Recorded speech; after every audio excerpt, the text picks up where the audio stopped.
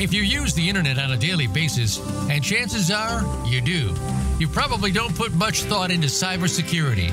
You know, your network connections, the pages you visit, the files you download. You should be thinking about these all the time. Welcome to And Security for All. Your host is Kim Hakem. We're here to help you understand, in general terms, how and why your cybersecurity should be kept in check. Now, here is Kim Hakem. Well, hello, everyone. Happy Friday. I'm Kim Hakem, your host. If this is your first time tuning in, welcome to the show. Welcome to another episode of And Security for All. I hope everyone is ready for the weekend. I'm so excited to be back today. It's been actually probably almost a month since I've streamed live on LinkedIn. We do have an episode every Friday on the Voice America Business Network. So you can always find our past shows any place that you listen to your podcast. I've had Jonathan Kimmett. He's the CISO for the University of Tulsa. He's been helping me out. He's been hosting a few episodes for me. And we have been all over North America over the past couple of months. For those of you that don't know, I'm also the CEO of FutureCon Events. We put on cybersecurity conferences all over the country. We had about 6 shows that were rescheduled. The venues were rescheduled from prior to COVID, and we've been doing those back to back. We were in Baltimore, New Jersey, Omaha, Dallas, Los Angeles. I'm trying to think where we were last week, New Jersey. So it's been pretty crazy, but it has been exciting because our event is very often it's been the first event that attendees are back out to at live shows. So it's been thrilling, but exhausting. But again, we're excited to be out there just seeing people live again. So thank you, Jonathan, for covering me while I was on the road. But it is not over. My team, we're heading to Denver next week. And our keynote speaker out in Denver is the infamous Chris Roberts. He's been a past guest on the show. He's a highly sought out speaker around the world. Actually, if you don't know him, you should. He's famous. He's a famous hacker doing amazing things in the cyber world. He's going to be our keynote speaker next week in Denver, and he'll be sitting on a CISO panel. So that's going to be a great event. If you happen to be in Denver, come check us out. We actually do all of our events in a hybrid mode, so you can always catch our shows virtually. Just go to futureconevents.com and check out our schedule. I'm very excited for our guest today. And before I bring our guest in, I want to remind everyone out there that is on LinkedIn Live, just please, any questions, comments, please insert your comments because we'd love to have you interact on the show. I've had the pleasure of meeting my guest, the CEO from the company he works for. Stu, their CEO, was actually the keynote speaker at one of our events prior to COVID. Today I have Perry Carpenter, who is from KnowBe4.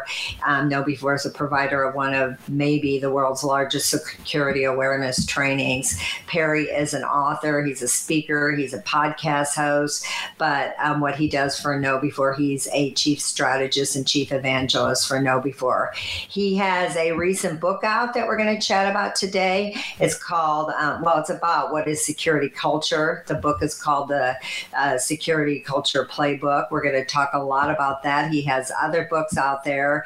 He has another book called Transformational Security Awareness. So previously, he worked for Gartner. I'm super excited to have Perry on the show today, and we have a lot to talk about. We're just going to talk about the culture of cybersecurity and the human side of cybersecurity. So welcome to the show, Perry. Yeah, thanks so much for having me. This is exciting. I'm excited to have you. How's everything going with KnowBe4 and over in your world over there? Oh, it's always super busy. So, COVID for us was really a wake-up call for the world and businesses around the world that they hadn't thought of everything.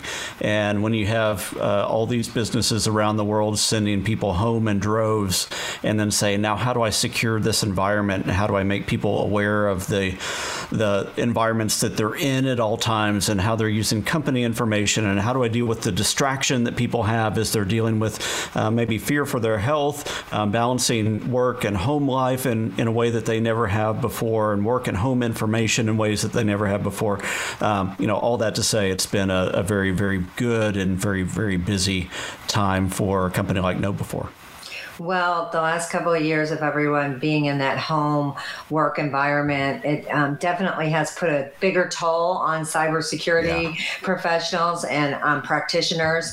And one of the things that we started doing when we went back out on the road is we're honoring a lot of some of the practitioners. We wish we could honor them all, but we do at each show about 20 to 30 practitioners that we honor. And one of them, a CISO today, he said, "Why are you honoring me?" And I said, well, I tried to get a hold of you like a couple of weeks ago, and he said something like, well, I was hands down on a project. I go, that's exactly why we're honoring you, because of all the hard work that you guys are doing out there.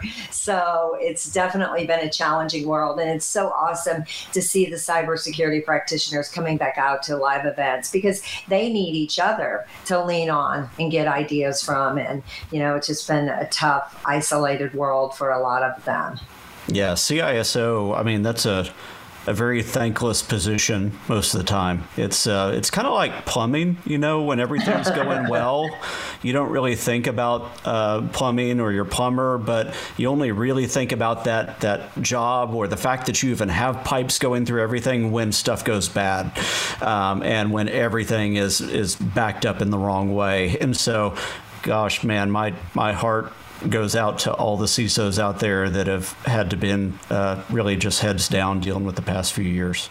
And they've been so amazing. Like last week, we were in New Jersey, and I had the CISO of the state of New Jersey as my keynote speaker. And I have had these CISOs from huge enterprise companies just coming out and still being gracious enough to spend the day with people, even though, they're carrying the world on their back. I guess that is, we do a wrap up with a CISO panel. And one of the questions is, how do you avoid that burnout of the CISO? Because that's a tough. And I've been seeing a lot of CISOs going from that role to going over on the other side, because, managing the stress of a CISO is a pretty heavy thing. But when I was doing some research on you, one of the past things that your new book, the Security Culture Playbook, which I think a lot of things we're already talking about are going to, be talked about in that book. What can you tell us about that? And, tell us a little bit about that. Well, the first thing I'll tell you about it is it has a really long subtitle. So I'm actually going to have to read it because I don't have it memorized. So my first book, too, is called Transformational Security Awareness, and it had a really long subtitle. The subtitle on that first one was What Neuroscientists, Storytellers, and Marketers Can Teach Us About Driving Secure Behaviors. And so that was really about the science of doing security awareness well from a behavior management standpoint, into the culture and the communication science and project management. And this book, the Security Culture Playbook, has an equally long subtitle, and it is an executive guide to reducing risk and developing your human defense layer. And so there's some hints in the title as to what it's really about. So that first thing, executive guide, what that means is that not only a CISO should be able to pick this up, but also a CEO, a CIO, a board of directors member, and really start to understand the importance of the human side of security within their organization. My actual hope is that this becomes standard reading for board of directors members, and that they pick this up and they go, oh, you know what? I read through the first few chapters. I can already tell this is important. Here, let me give this now to my CISO and say, you need to go implement this type of mindset in your organization.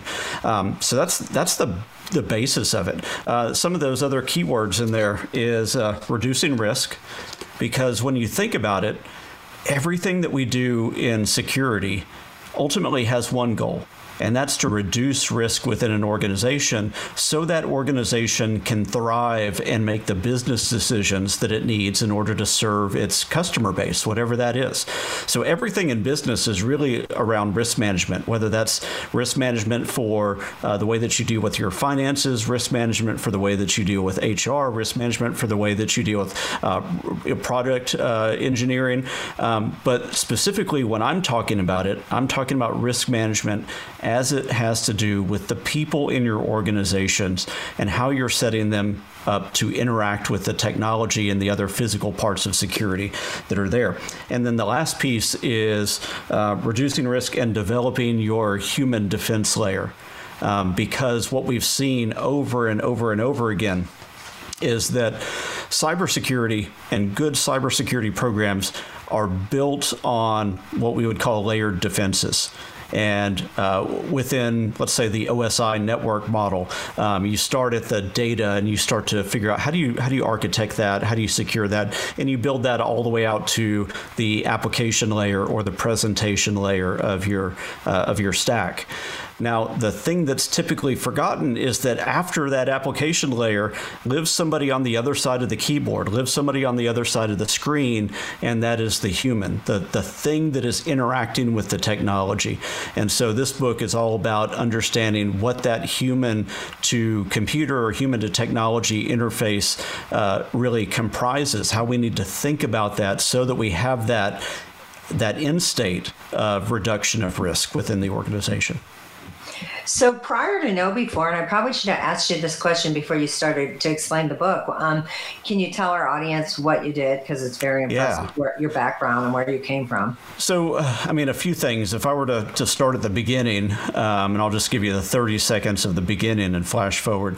So I started off as an application developer at a little company called Walmart. Was instrumental in writing the email software that they used in the stores and the Sam's Club systems for several years. Also did a lot of identity management work and other security work for Walmart. Then went and worked for a company called Alltel, a telephone company before they were bought by Verizon. Did a lot of their enterprise security initiatives and very strategic initiatives. Also ran security awareness there as part of that. Then went to Gartner and did research analyst and advisory work and identity management, data loss prevention, data leak prevention, hard drive encryption back when that market was starting up, and several other areas. And one of those other areas was security awareness. Then a company called Fidelity Information Services had a large-scale breach in 2011, and I went to work on the restructuring of their security program. Went to work for a friend of mine named Greg Schaefer there, who took on the CISO role after that.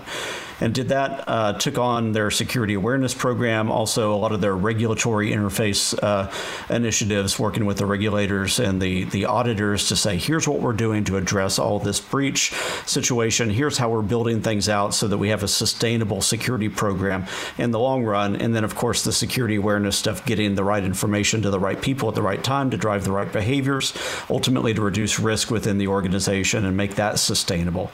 Then went back to Gartner, did kind of a CISO mentoring program there called EITL, Enterprise IT Leader Program.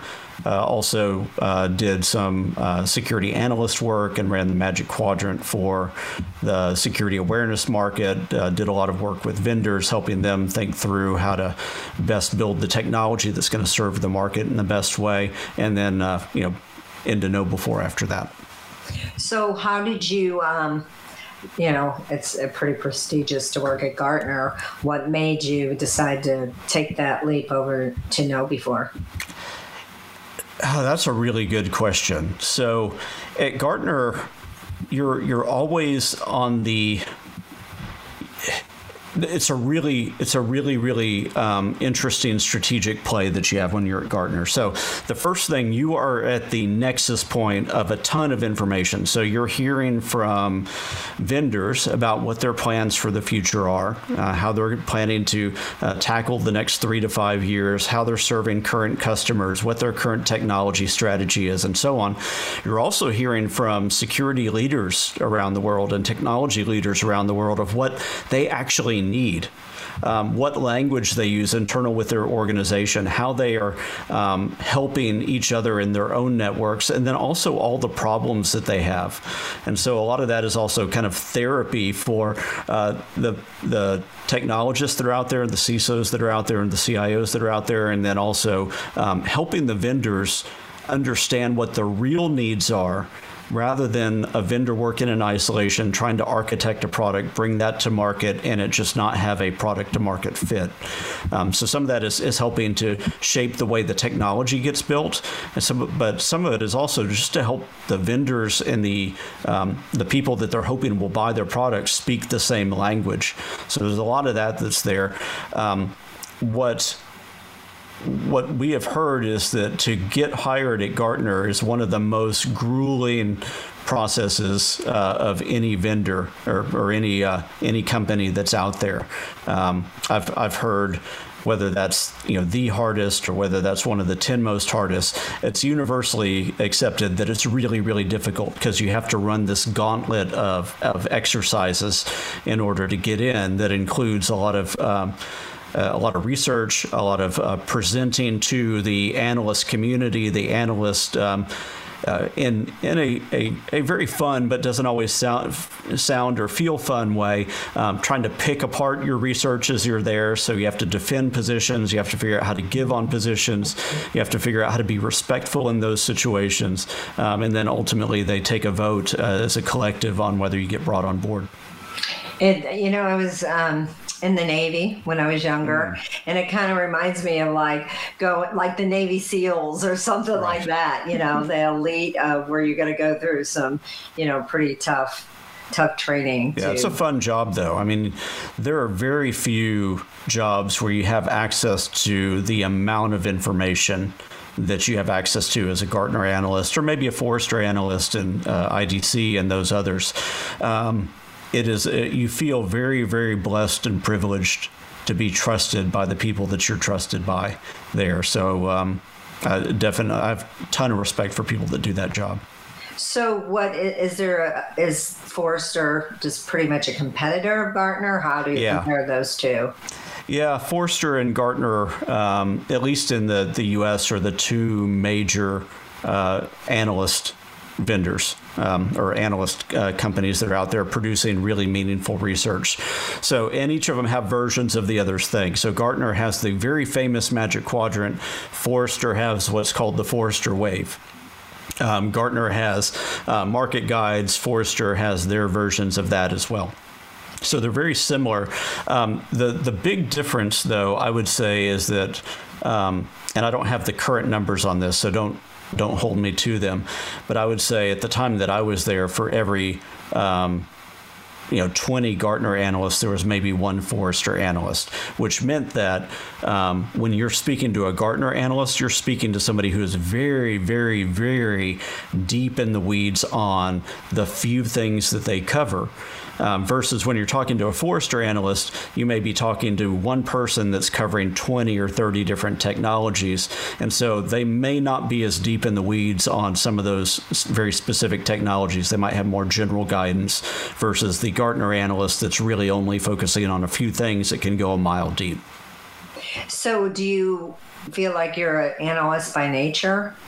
Yeah, I mean, I am somebody that likes to get in the weeds on things and to dissect it, take it apart, understand the why behind how everything works, understand what problem it's actually trying to solve, and then also that the key thing that an analyst does isn't just understanding all that, but it's being able to articulate to the parties that it matters to the most how that thing fits in, what problems it solves, or the converse, this is the wrong fit for you. Or as a vendor, maybe you're trying you're spending a lot of time, money, and effort building something, and the timing isn't right yet, or you're trying to serve the wrong market with this. But if you just pivot a little bit, you can find the right fit. And so really getting in the weeds, understanding the complexities of that, and then understanding the fit of that in the grand scheme of things. So there's a lot of zooming in and then zooming out, and then zooming in and then zooming out, and then pivoting around and understanding context.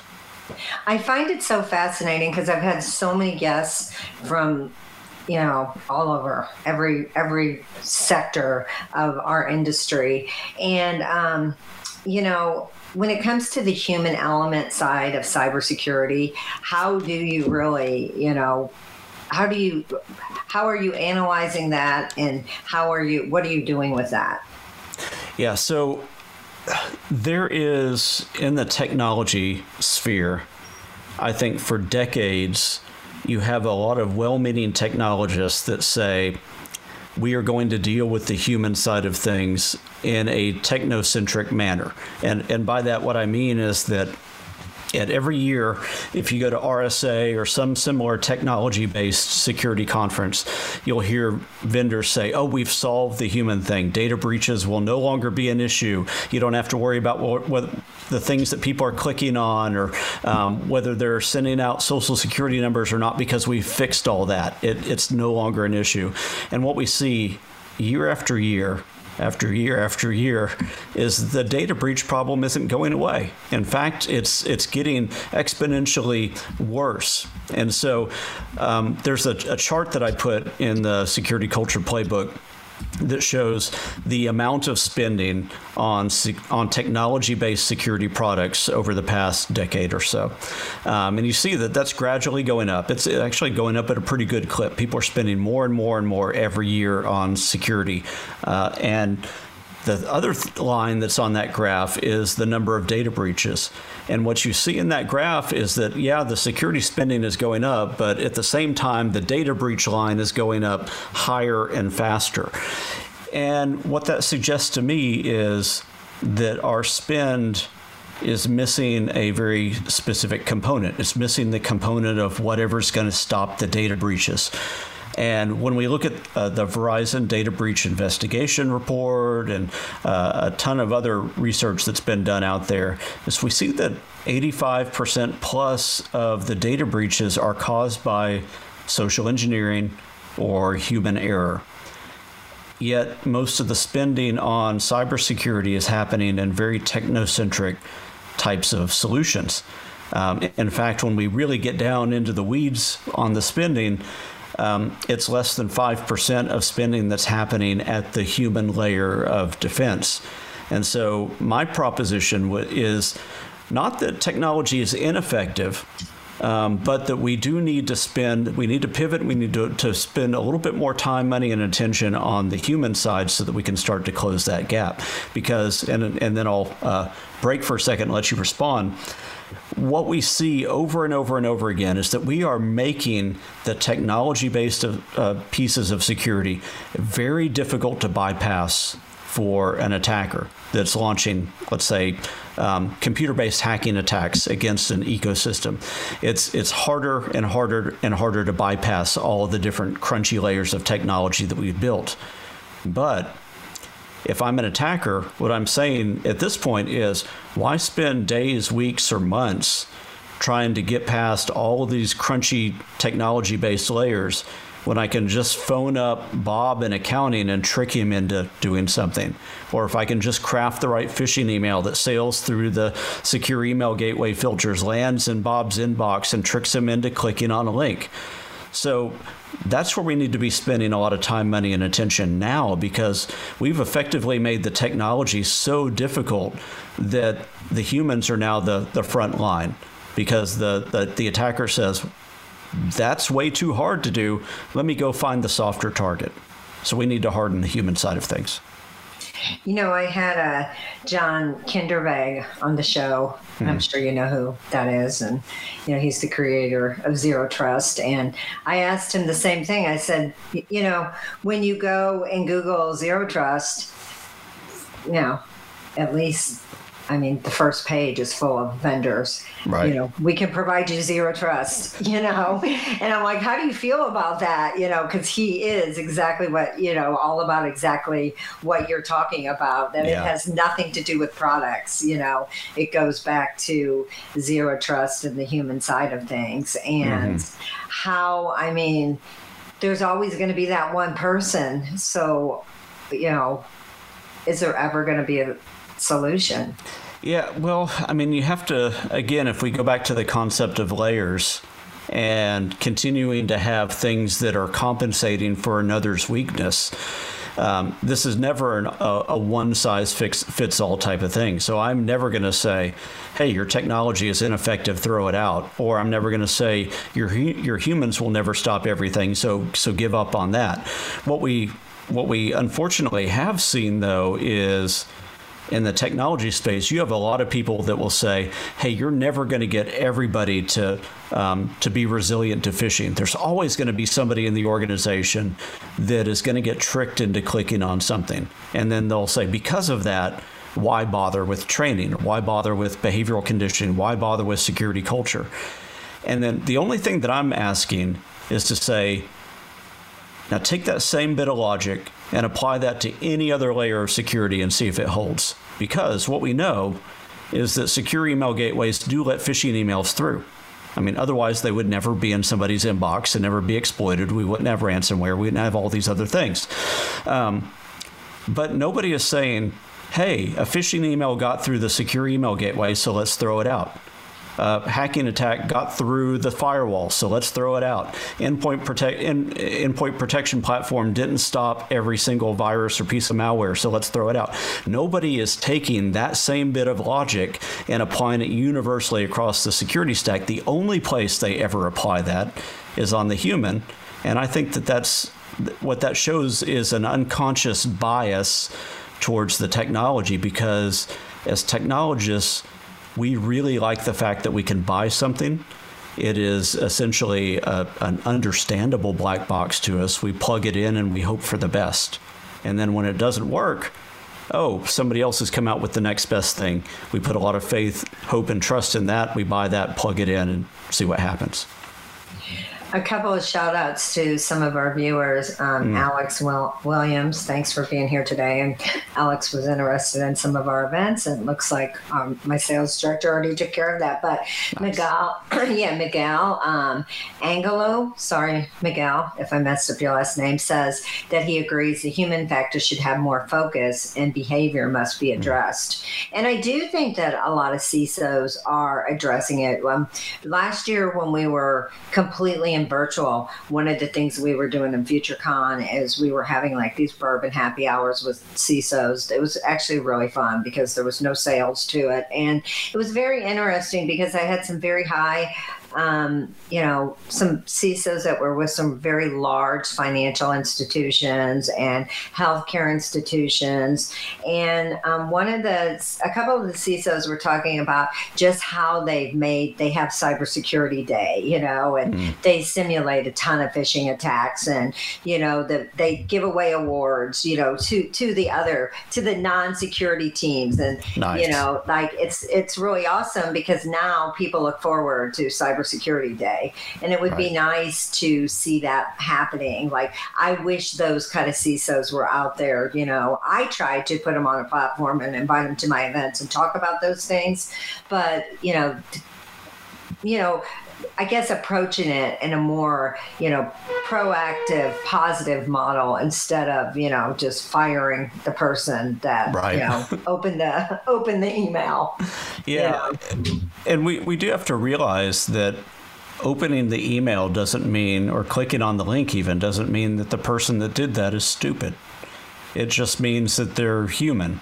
Mm-hmm. I would challenge anybody to be resilient to 100% of phishing attacks if they are being targeted, or if the person that is being attacked is extremely distracted or in the right frame of mind. And so when I hear of, I should back up and say one of the things that I hear and see, and I saw a lot at Gartner too, was people proposing policies that would say something like, hey, if you fall for 3 simulated phishing attacks, that means that you're fired. Or, it may not be 3, it might be 5, it might be 7. And I understand the frustration of seeing somebody fail those things over and over and over and know that they are causing a risk to the organization.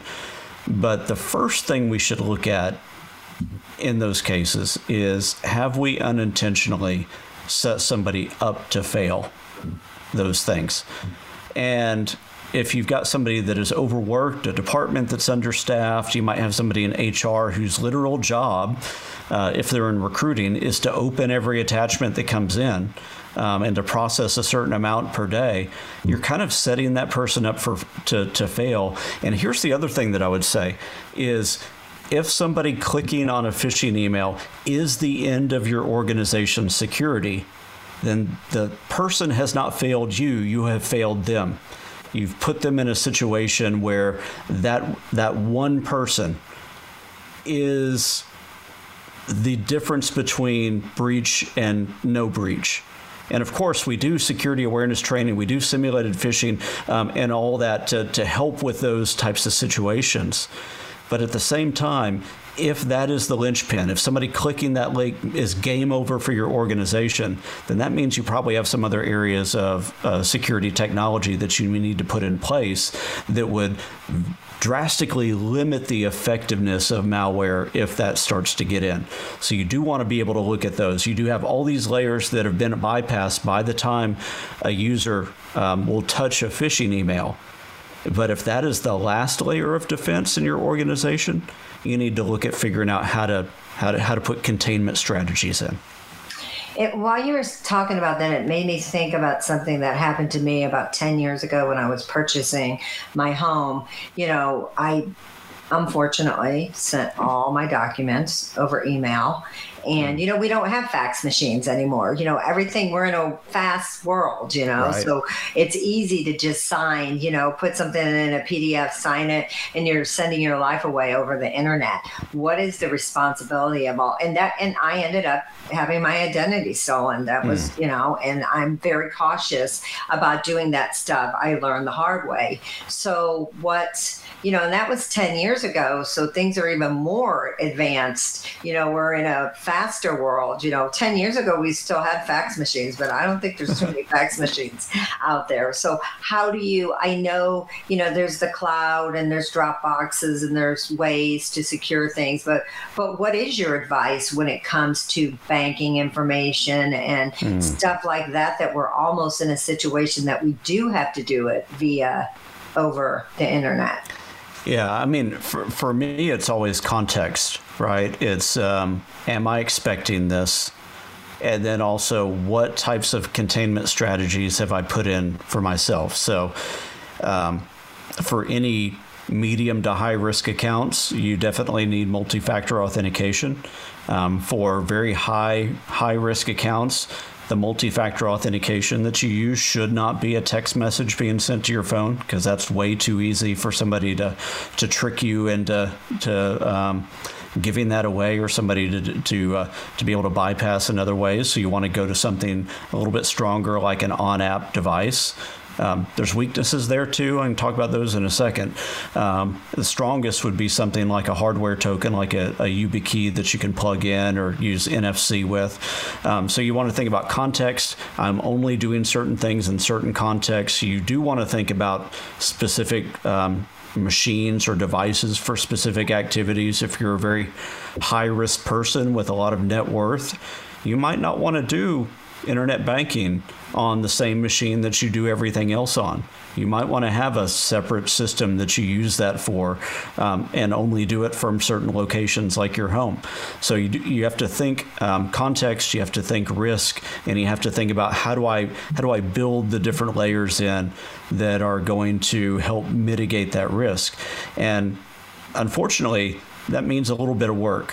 One of the other things, so in addition to multi-factor authentication, which you can do pretty easily now, the other thing would be if you're still managing everything through passwords and you're still remembering those passwords on your own, or you have a book, or you're putting them in the notes pad of your phone, don't do that. Instead, get a password manager like LastPass or OnePass or Dashlane or several of the others that are out there, and let that manage those passwords for you, because at that point, you're not dealing with whatever you can easily remember. You're dealing with things that could be 24, 32 characters or more of random gibberish that gets generated by a machine and remembered on your behalf.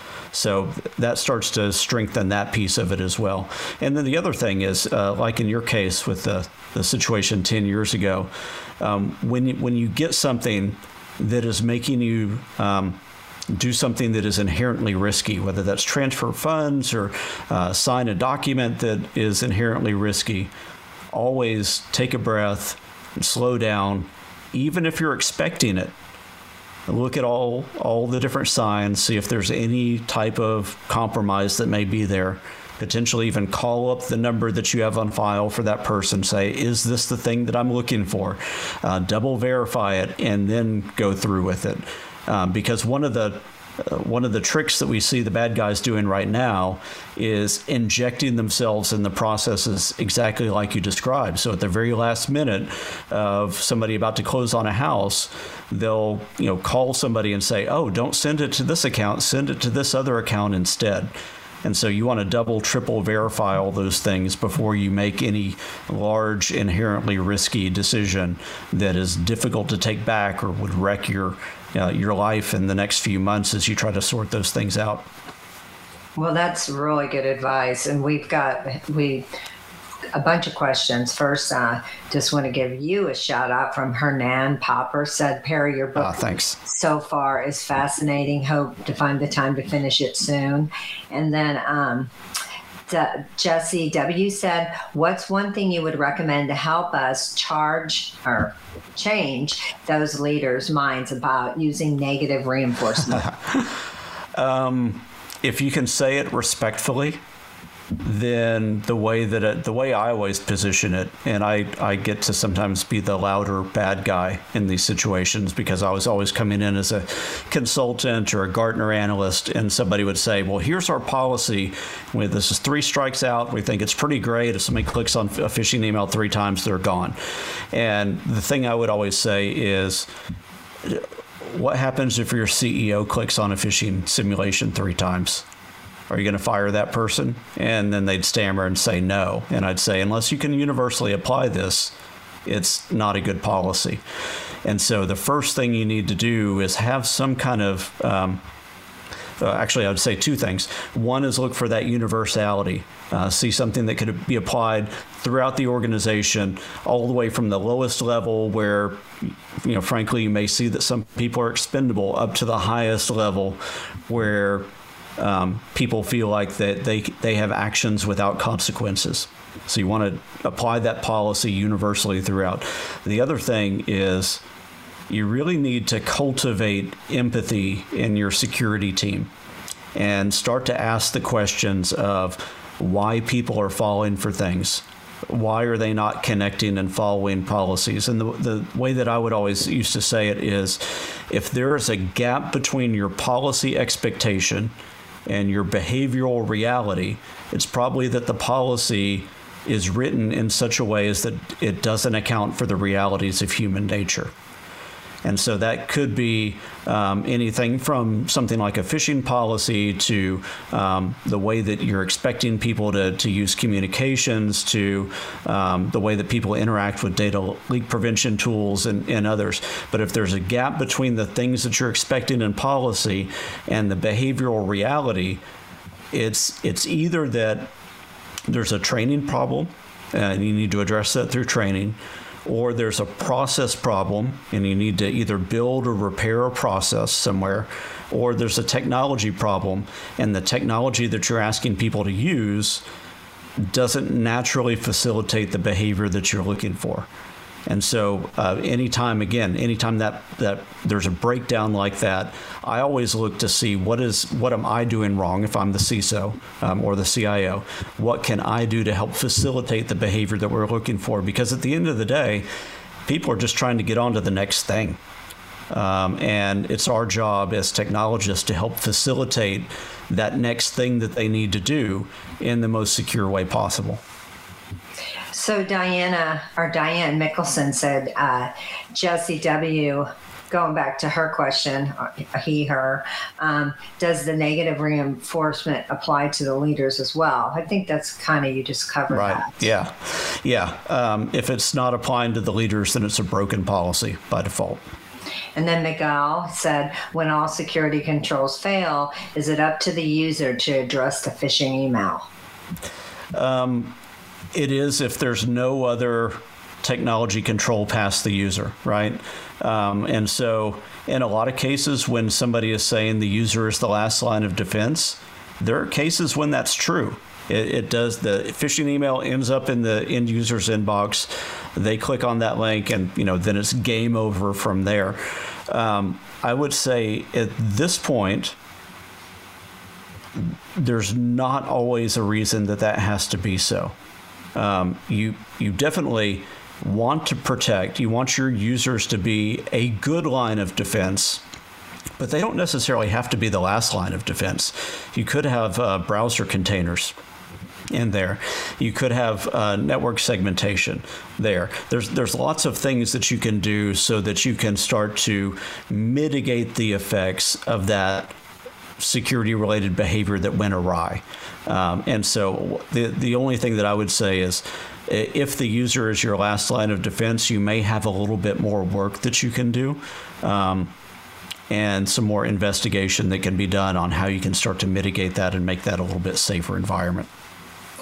Hernan, he's given me some trouble about the fax machine not being safe. I agree. I wasn't saying it was. He said all healthcare industry in Manitoba, if I said that right, is required to continue using fax to communicate patients' data. I assume it's not the only place, and it's easy to forge a fax. And you also have tons of unsecured data, before HIPAA and everything laying around all over the place. So I definitely wasn't saying the fax machine is the way to go. I was just trying to say the advancement of technology. But if you want to comment on that.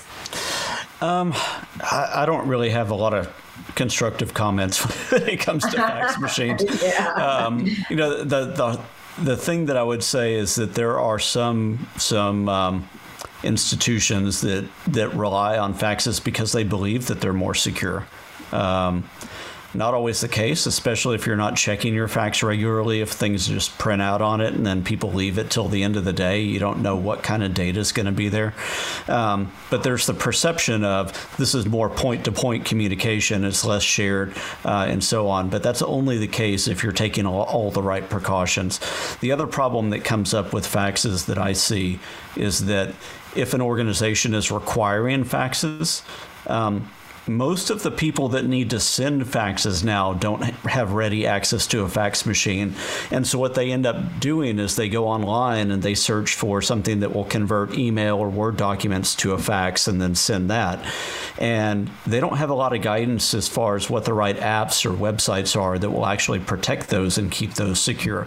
So you could be actually opening somebody up to a lot more world of hurt and security problems because now they're downloading random apps or going to random websites just trying to solve a problem.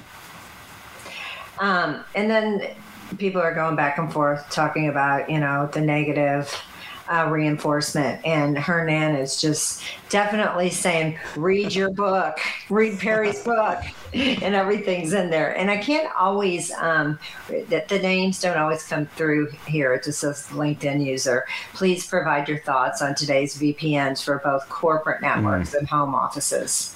Yeah, so I'm not going to mention any VPN names. The only thing I would say is that there are definitely tiers of VPNs that are known and respected VPNs where you understand what they're doing to protect your data.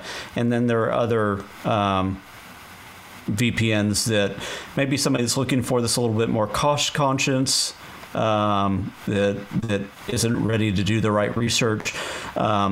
Those VPNs may or may not be helpful to you and may or may not have all the protections that you're hoping for. And so when it comes to point of send to point of receipt and just people casually looking in, just about any VPN is going to be better than no VPN. But when it comes to who is actually able to monitor that, if they have a lot of intent, or if they have an in with the person or the company that's running the VPN, that's an entirely different class of question. So you do want to, if you're an organization, if you're a company, and you're wanting to buy and deploy VPN technology, you really want to do your due diligence there, and that's where you get the Gartners and Forresters and IDCs and those analysts involved, so that you can get a really good cross comparison in a vendor neutral way across all of those. And then there are similar analyst advisory services in the consumer space as well. Unfortunately, all the names of those are escaping me right now, but if you just search vendor comparison list, you're going to see a few. You might see G2 Crowd. There's another one that starts with a C, but I'm forgetting their name again. But there's lots of good comparison services out there, and you want to not only look at cost, but you want to look at you want to get insight from people who have actually read the terms of service in those things and know what they're doing with your data and who they're giving access to. So going back a little bit on when we were talking about banking, and when I was talking about, just doing things over the internet. Another question is, say, on the business side of things, are somebody that has, a lot of money in a bank, and they're going to transfer that money. Are you saying that, what do you think the current policy should be of a bank when you're doing a wire transfer from one bank to another? You think that two-factor authentication on your cell phone is not a secure way to do that? It really, really depends. So some of it comes down to how risk averse the person is, and of course, how protective the bank wants to be. So the bank is always very interested in protecting money because they don't want to have to deal with the loss and the insurance and everything else. And of course, the person should be interested. But people as consumers, we tend to put blind faith and trust into the institution that's there. We really inherently believe that our bank has the best security possible. And in some cases, they do. Most banks now are really, really good. I can't speak to every little community bank that's out there. I would assume that there's a lot of variation in that. But when you get to the bigger banks, they've dealt with risk for a long time. A lot of the banking applications and websites have a good understanding of your user profile from a baseline perspective. So if you have an app on your phone, or if you're using web banking from your laptop and you're pretty consistent there, they know what your computer looks like. They've done a basic device fingerprint of who you are, the machinery that you use, your location, your behavior patterns, and everything else. So if you start to deviate from that, that's going to trip some suspected fraud warnings on their part. And they do a pretty good job in stopping that and then giving you a phone call or sending you a text or sending you a push notification through their app and saying, was this really you? So they're doing way better than they have in the past. For me, if you're transferring hundreds of thousands of dollars, that may be something that I don't just blindly do online. I'm going to get in touch with a customer service rep. I'm going to double and triple check a lot of different boxes. If you're doing normal bill pay and maybe even a little bit higher transactions, maybe $10,000, $20,000 if you need to, then generally the tools that are in the website that you already know and trust, if you're going to it the right way, I'll caveat it that way, if you're going to it the right way or using the real app, not a clone app or something else, then you're going to be taken care of pretty well. Where you're going to fall in trouble is, let's say you're going to the banking website based on a link that was in an email sent to your sent to your personal Gmail account or your work account.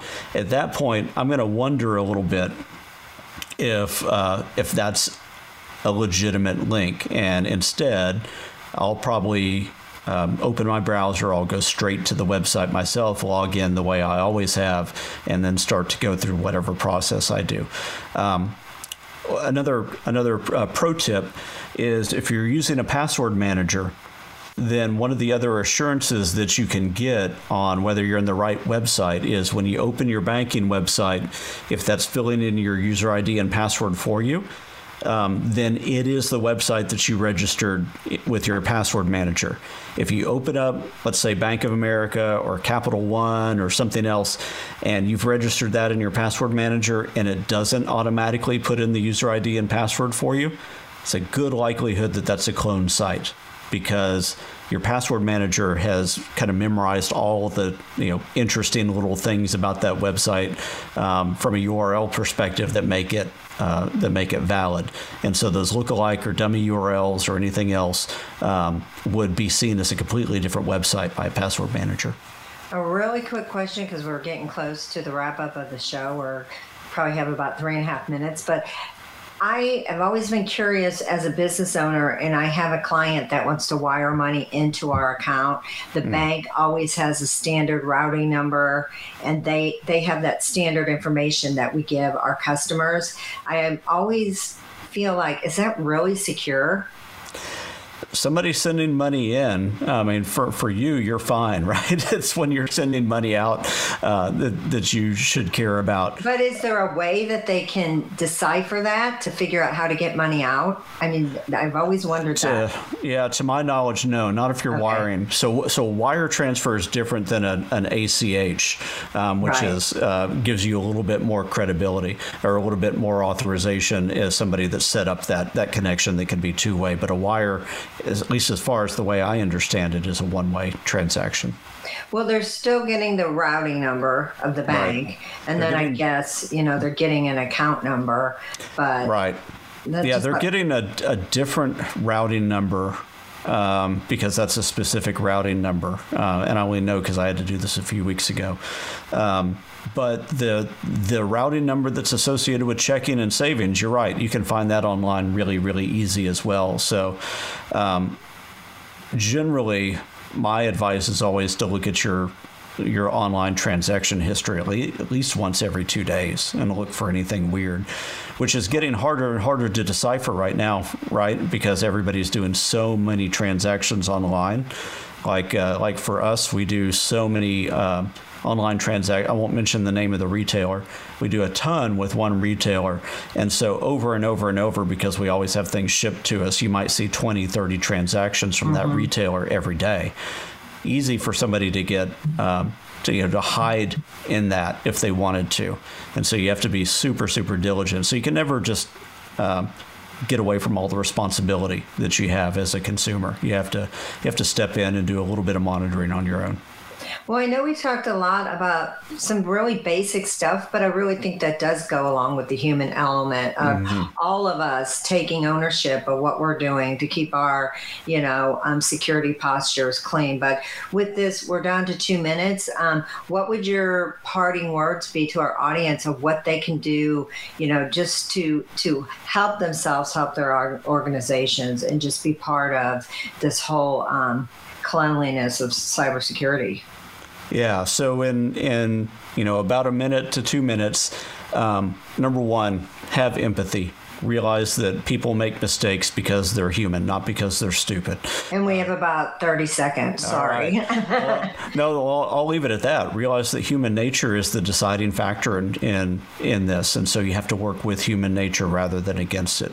People are not stupid. They're just human. We have to work within those limitations. Well, Perry Carpenter, Chief Strategy Officer, Evangelist with KnowBe4. So awesome to have you on the show. Hope to have you back. That hour flew. Love to have you back and pick your brain more. Everyone, I couldn't even keep up with the questions. Thank you so much for being here today. And to my viewers out there, thank you all so much for tuning in today. If you want to get a hold of Perry, you can find him on LinkedIn.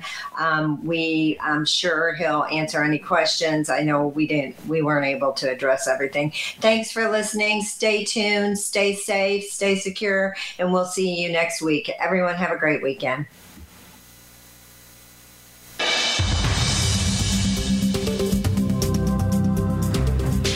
for tuning into And Security for All. Be sure to join your host, Kim Hakim, for another episode of the show next Friday at noon Pacific Time and 3 p.m. Eastern Time on the Voice America Business Channel. And don't forget, you can follow Kim on LinkedIn by searching for Kim Hakim. That's Kim, Hakim, to keep yourself posted on all of her upcoming cybersecurity events.